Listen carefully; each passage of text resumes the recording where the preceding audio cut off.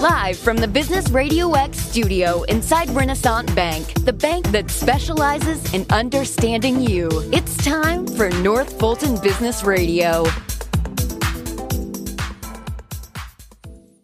And hello again, everyone. John Ray here, your host, North Fulton Business Radio. We are broadcasting from inside Renaissance Bank in beautiful Alpharetta. And folks, if you are looking for a better banking experience for your business, and you know what I mean by that, if you're getting big banked, well, here's an idea for you, Renaissance Bank. And Renaissance Bank just happens to be one of the top banks in the country as surveyed by Forbes magazine. So if you're looking for a better client experience for your business, then go to renaissancebank.com and find one of their local offices and give them a call. And I think you'll be glad you did. I can give you a testimony about that myself. Renaissance Bank, understanding you, member FDIC. And now I want to welcome Tony Kimbrough. Tony is the CEO of the Veterans Empowerment Organization. Tony, welcome. Well, thank you, John. I appreciate you having me out today. Absolutely. It's a pleasure to have you on. Let's talk about you and how you're serving folks at the Veterans Empowerment Organization. Thank you. So VEO started in 2008 by a gentleman named Franz Fortune, and started really on just driving the streets of Atlanta and saw two veterans on the side of the road and really had compassion and wanted to really help. And as you remember, in 2008, we had a great recession taking place, and Franz stopped, had a conversation with them, and understood that these guys were veterans, and all they were looking for was work. And like a lot of Americans, they were looking for work. And Franz had a good relationship with Home Depot general manager right up the road, and takes the guys down there and introduces them and say, hey, can you find them some work? And he was able to find them some work and help those guys get started on their journey at that moment. And came back a few weeks later and just said, hey, what's going on with these guys? And he said, hey, they're hardworking, they're awesome, but I don't know if they showered since you dropped them off. And Franz didn't realize that they weren't also just looking for work, but they were looking for housing. And so he put them in their house, and from there, if you can imagine having two gentlemen living in your basement, what your spouse may say, and say, hey, you got to figure this thing out. And so figuring that out was the start of Veterans Empowerment Organization, VEO, back in 2008. And so we have a 2-acre campus on the west side of Atlanta, where we serve veterans in the space of housing, optimal wellness, and workforce development. And so I sit as the CEO. I started there just about a year and a half ago as the CEO of Veterans Empowerment Organization, otherwise known as VEO. And I'm a proud veteran. I served in Afghanistan in 2007, 2008 as a military intelligence officer, embedded into an embedded training team, training police officers, Afghan police officers, and doing a simultaneous intel mission with the Afghan police and training in Afghanistan. And so proud veteran, proud veteran family. And so thank you for allowing me to share a little bit of my background and my experience. Absolutely. And thank you for your service, and not only to our country, but to your fellow veterans. I mean, thank you for that. And we're going to anxiously hear more on that. Talk about your journey to VEO. You're passionate about your fellow veterans, but talk about your journey when you left the military and how you got to VEO. Yeah, I definitely can talk about that, but I think the journey actually goes beyond or before, leaving the military. Let's go there. It starts with my family. Okay. I can't, I'm not sitting here today without, all of them, their background in the military, great-grandfather, grandfather, all served, starting World War I on to where we are today. Wow. Where I served in Afghanistan, my aunt served in Iraq simultaneously as we're serving. And so we've been in, our family's been in every major conflict since World War I. And so there's a history of service in my family. And so really that is the start of it. And so I went to a military college, the Citadel, which is in Charleston, South Carolina. And from there, took a reserve commission and drilled and trained and was able to serve in Afghanistan in 2007, 2008. And over there realized, even more what service means and what we mean around the world. I think we sometimes lose that here in America. We do our day to day and we watch the clock and do the things that we do, but you really understand what we mean to the world when we show up on their doorstep.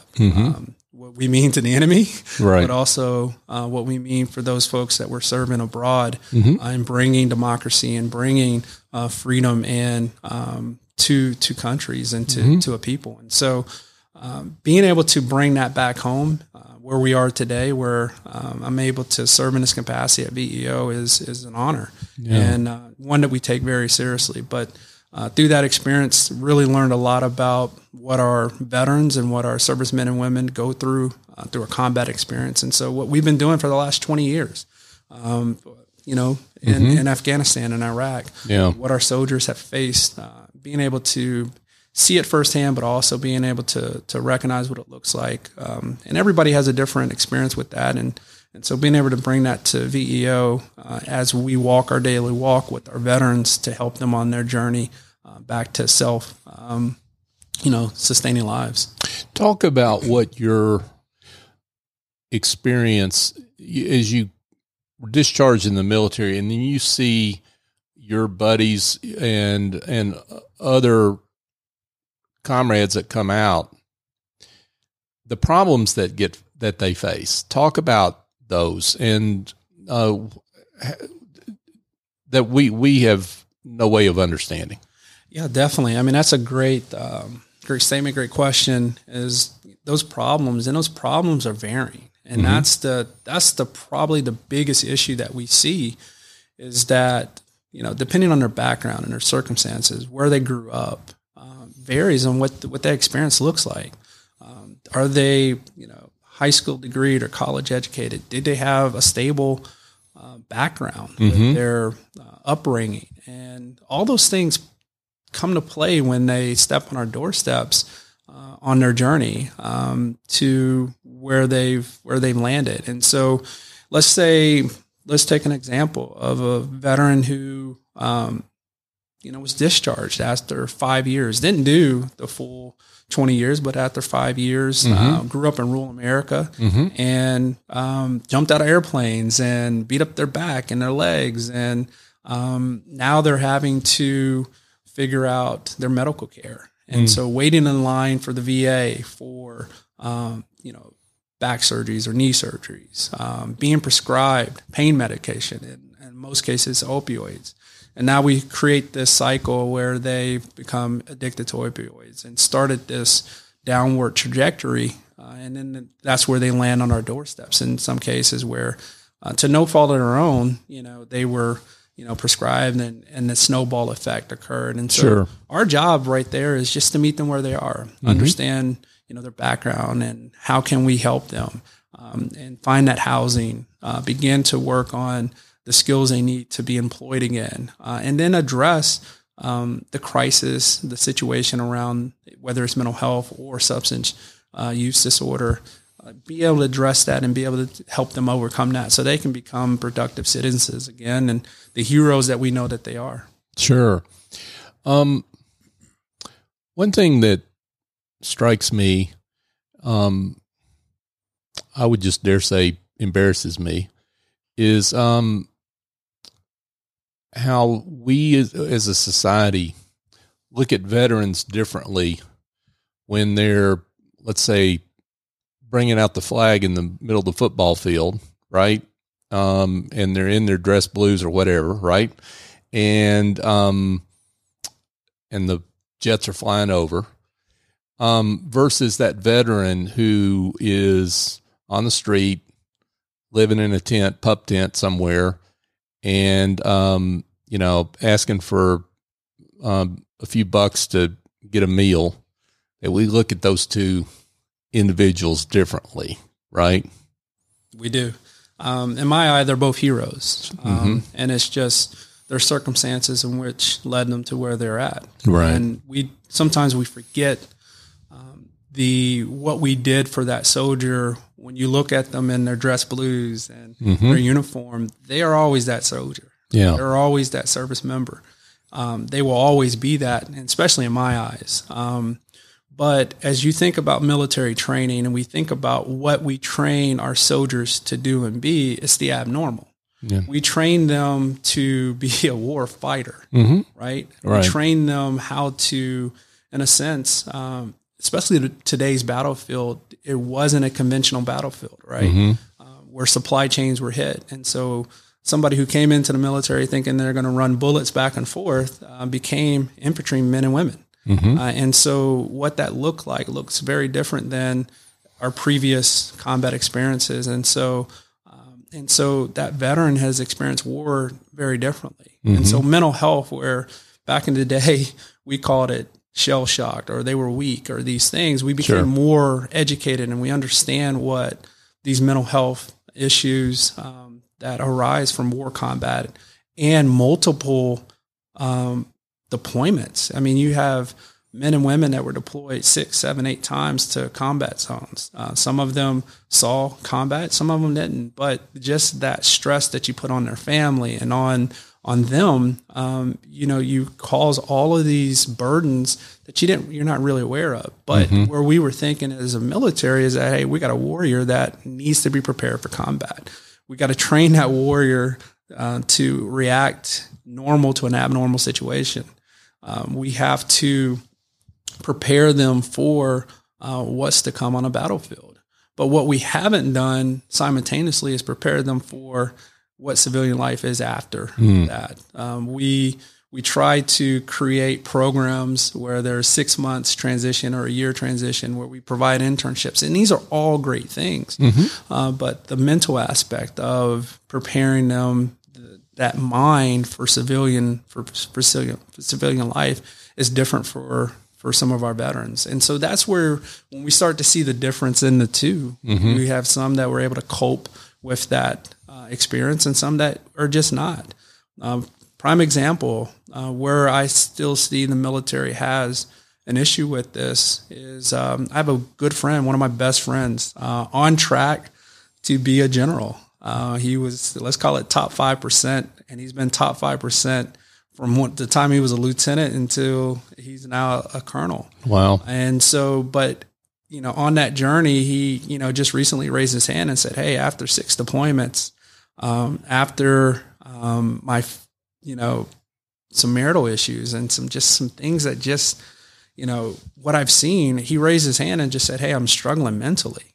Now he's been top 5, top 10%, and he's one of the best colonels that our military has seen, and was on his way to, let's call it, to command the 101st, which is a historical division of the military, and they basically gave him a desk job and said, hey, you're out.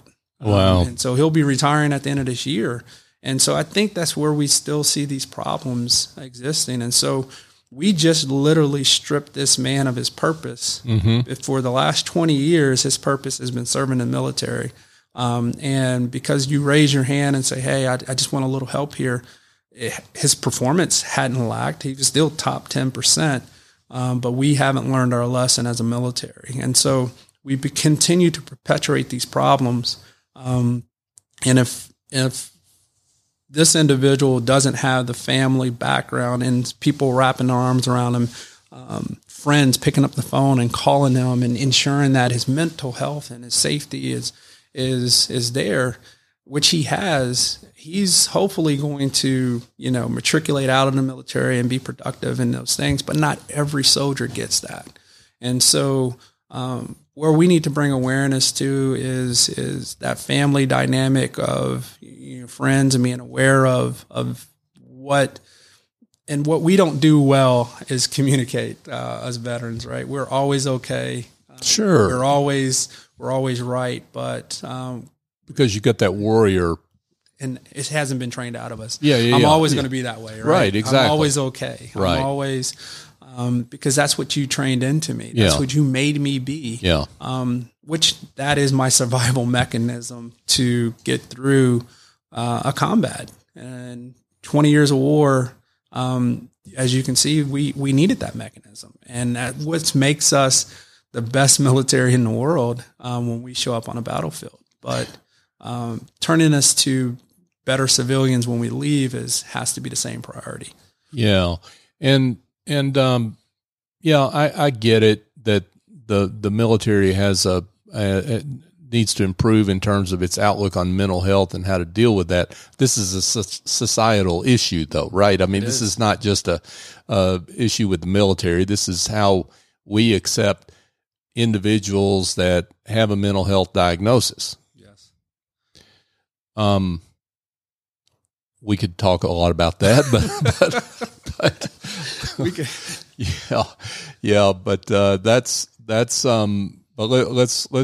let's keep going and talk about how you do your part to address that and the folks that you work with. And as you say, some of this begins with just some basics in terms of giving people housing and training and getting them on the road back to their purpose, right? Yeah, and what I would say is what I love about VEO and our campus is that when a veteran shows up, it's a veteran-only campus. There's no other civilians. It is, and so when they walk onto that campus, there's a Vietnam-era Jeep. There are memorials to our POWs and to there are flags, and there's a feel of, even in the colors and the makeup of the campus, there's a feel of this military.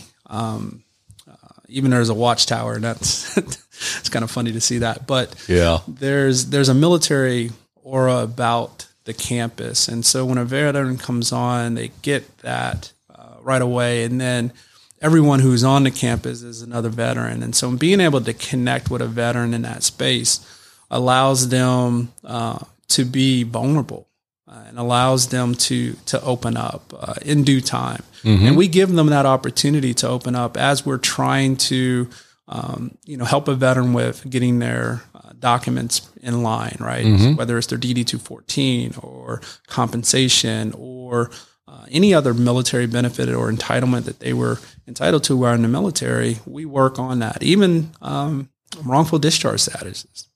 We help them with that. We'll work with them to get to the right lawyers that can help them overturn discharge statuses.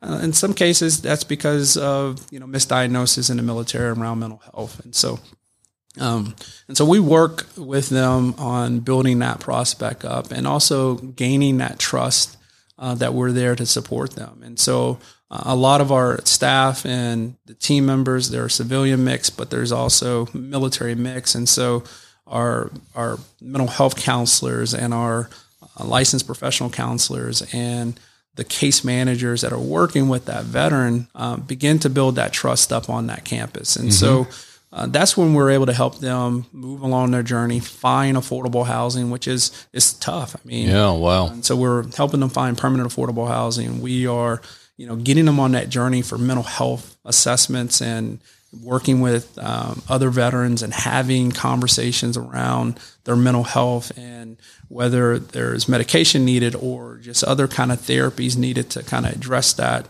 We help them identify what is needed to help them be sustainable, and it's directed, what's needed for them. And then lastly, what's most important here is getting them hired. Yeah. That's why we're on business radio, right? Right. Get our veterans hired, but also to educate our businesses, right?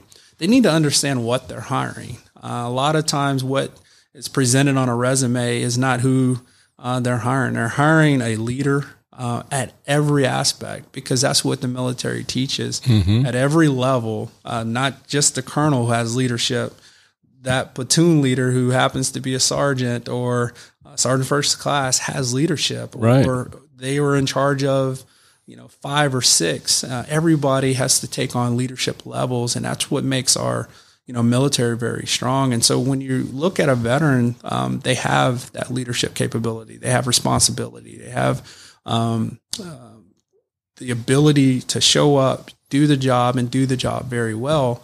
If we begin to look at them a certain way, and sometimes the job description, hey, what is a rifleman and all these different things, we don't display that correctly. But looking at their leaders, and so, but also being educated around if there's a service connected disability, how they're interacting with the VA. And so I had a case in point. We had an organization, a veteran-owned organization that hires a lot of veterans. And you would think they would understand this from a HR standpoint, but they didn't. They missed the boat on this. And veterans were calling off work and consistently calling off work. No. And they didn't realize that they were having to call off because the VA was like, hey, I can get you in for an appointment. And that veteran didn't know that, hey, if I don't get in for this appointment, then I may not get another appointment for a month or 2 or 3 months. And so they're calling off work to get into this VA appointment. And so this veteran-owned company is saying, hey, I need you here. I need you here. Well, they're having to pick between work or a VA appointment. And so having those conversations with the businesses to understand that they're not calling off for, just any old reason in some cases, is because for them, it is life or death getting into their VA appointment and being that flexible around that. And so educating our business community, not only about hiring, but also just the dynamics that some of our veterans are facing around getting into the VA and getting their benefits and getting these things that could cause disruption within their everyday work lives. Let's talk, Tony, and folks who are here, let's reset maybe. Folks who are chatting with Tony Kimbrough, and he's the CEO of Veterans Empowerment Organization. Tony, let's talk about just programming. We've talked about housing. We've talked about workforce development and training, retraining. We've talked about both mental health and substance abuse interventions. Talk about any other aspects of that we missed. I guess I want to make sure we get it all because you do a lot. Yeah, around programming, we are a housing first model. And so the ultimate objective is for a veteran to be able to sustain himself and not enter back into a state of homelessness, right? Where they're experiencing homeless again. And so everything to build up that veteran so that they never return. And that's why so we work with financial literacy. And so we have partners like Truist and Cadence and you name them, banks that come in and help facilitate through our partner network. Financial literacy is one big example of how we help with on a program side. We have various therapies that we offer or partner with to provide therapies, and looking at another partnership with hopefully Zoo Atlanta, where we could possibly do some therapies around mental health within our program aspect. And so how to navigate housing, right? How do we go from the journey of a state of homelessness to possibly a renter to home ownership? How do we do that? How do we begin to repair our credit and do these things so that we're on that path to ultimately, we would like to see our veterans get to home ownership and understanding their VA benefits around a veteran VA loan and what that entails. And that's a mega benefit for our veterans. And so all of our program is really designed to provide these wraparound services while getting them to sustainable, independent living on their journey. And so that journey may look totally different for Tony Kimbrough than it does for John, but we're there through case management to identify what that journey looks like and help them push that journey along to success. Right. So one quick question on your housing. What's your capacity and how many beds or whatever? However you measure that? That's a great question. And that's one of the things that we have been looking to address. So on our campus, we are in a state of what we're calling a campus revitalization. And so, which we're excited about. We have 4 apartment buildings that we are converting to permanent affordable housing. There will be 2-bedroom units. We just finished our one of the 4. It has 14 efficiency apartments where we'll house female veterans, which we're excited about. And then the other 3 will be 2 bedrooms where we can house veteran families, or we have veterans that like to share apartments. So we'll look at that on a permanent side. So it'll be 54 units that we've created for permanent housing. On our program side, we've kind of restricted down into emergency housing and transitional housing, which will be about 50 beds. And our goal is to transition a veteran through that anywhere between, let's call it 30 days to 90 days. Those beds will turn over and allow for another veteran to come back into the program, or for a veteran to come off the streets into our program. Where a veteran can, hopefully move into either our permanent housing or our permanent housing network that we partner with to get to permanent housing.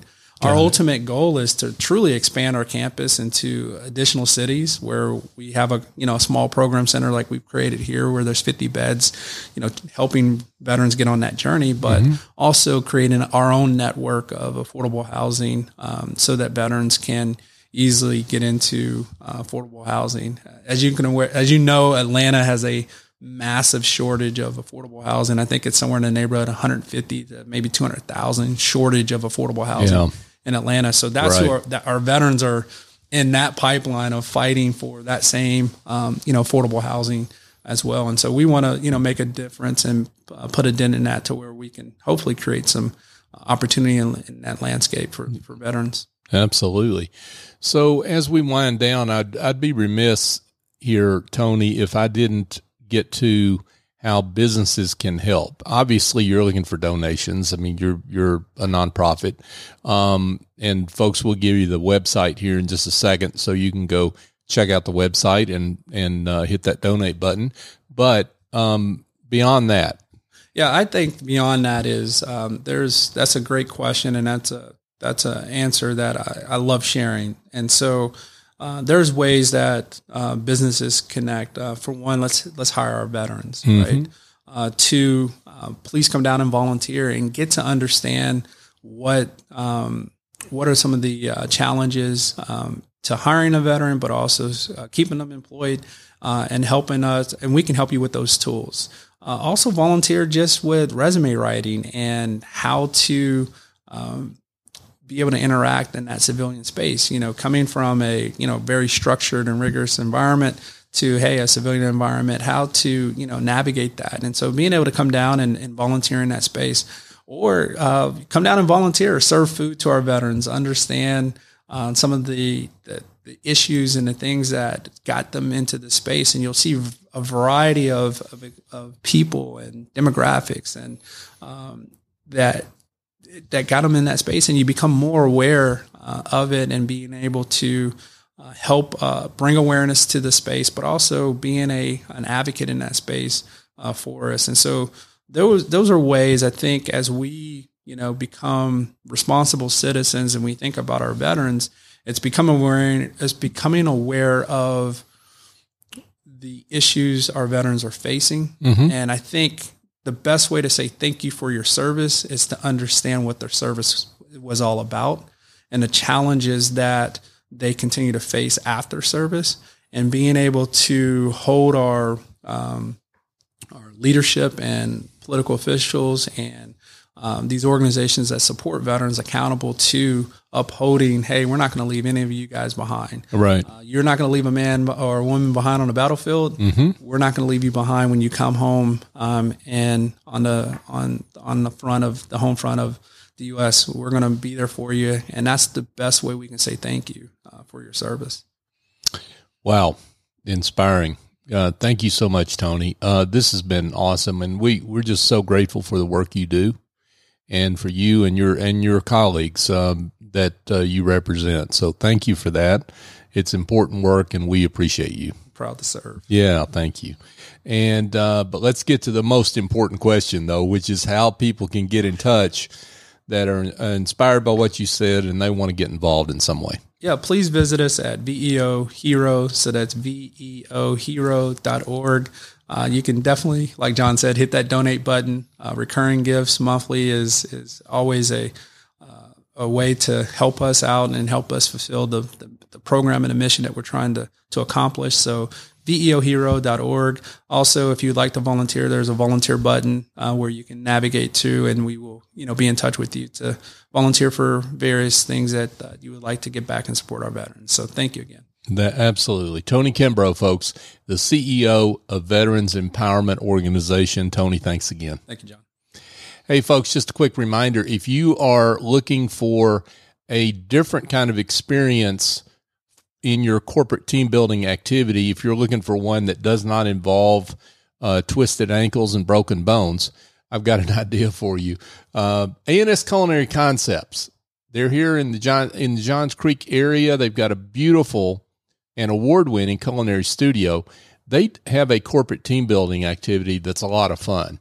And you and your team stand around a stainless steel table and season meat and cut up vegetables, and you cook it together and you eat it together. And it's a tremendous experience, and it's memorable.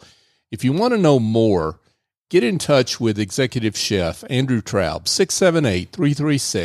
678-336-9196. He'll be glad to tell you more, or go to asculinaryconcepts.com. And folks, North Fulton Business Radio, we're coming up on show number 500, and we are excited about that milestone, and we're going to be celebrating that milestone. But we would love it if you would subscribe to the show, and the way to find the show is North Fulton Business Radio on all your major podcast apps, if you'll use that search term. And if you have heard something here, and I can't imagine you haven't, that makes you want to share the show, please do. We love it when people share the show with each other, and help us celebrate the great work of business community leaders like Tony, who are doing great work and deserve to be celebrated and to be found. So for my guest, Tony Kimbrough, I'm John Ray. Join us next time here on North Fulton Business Radio.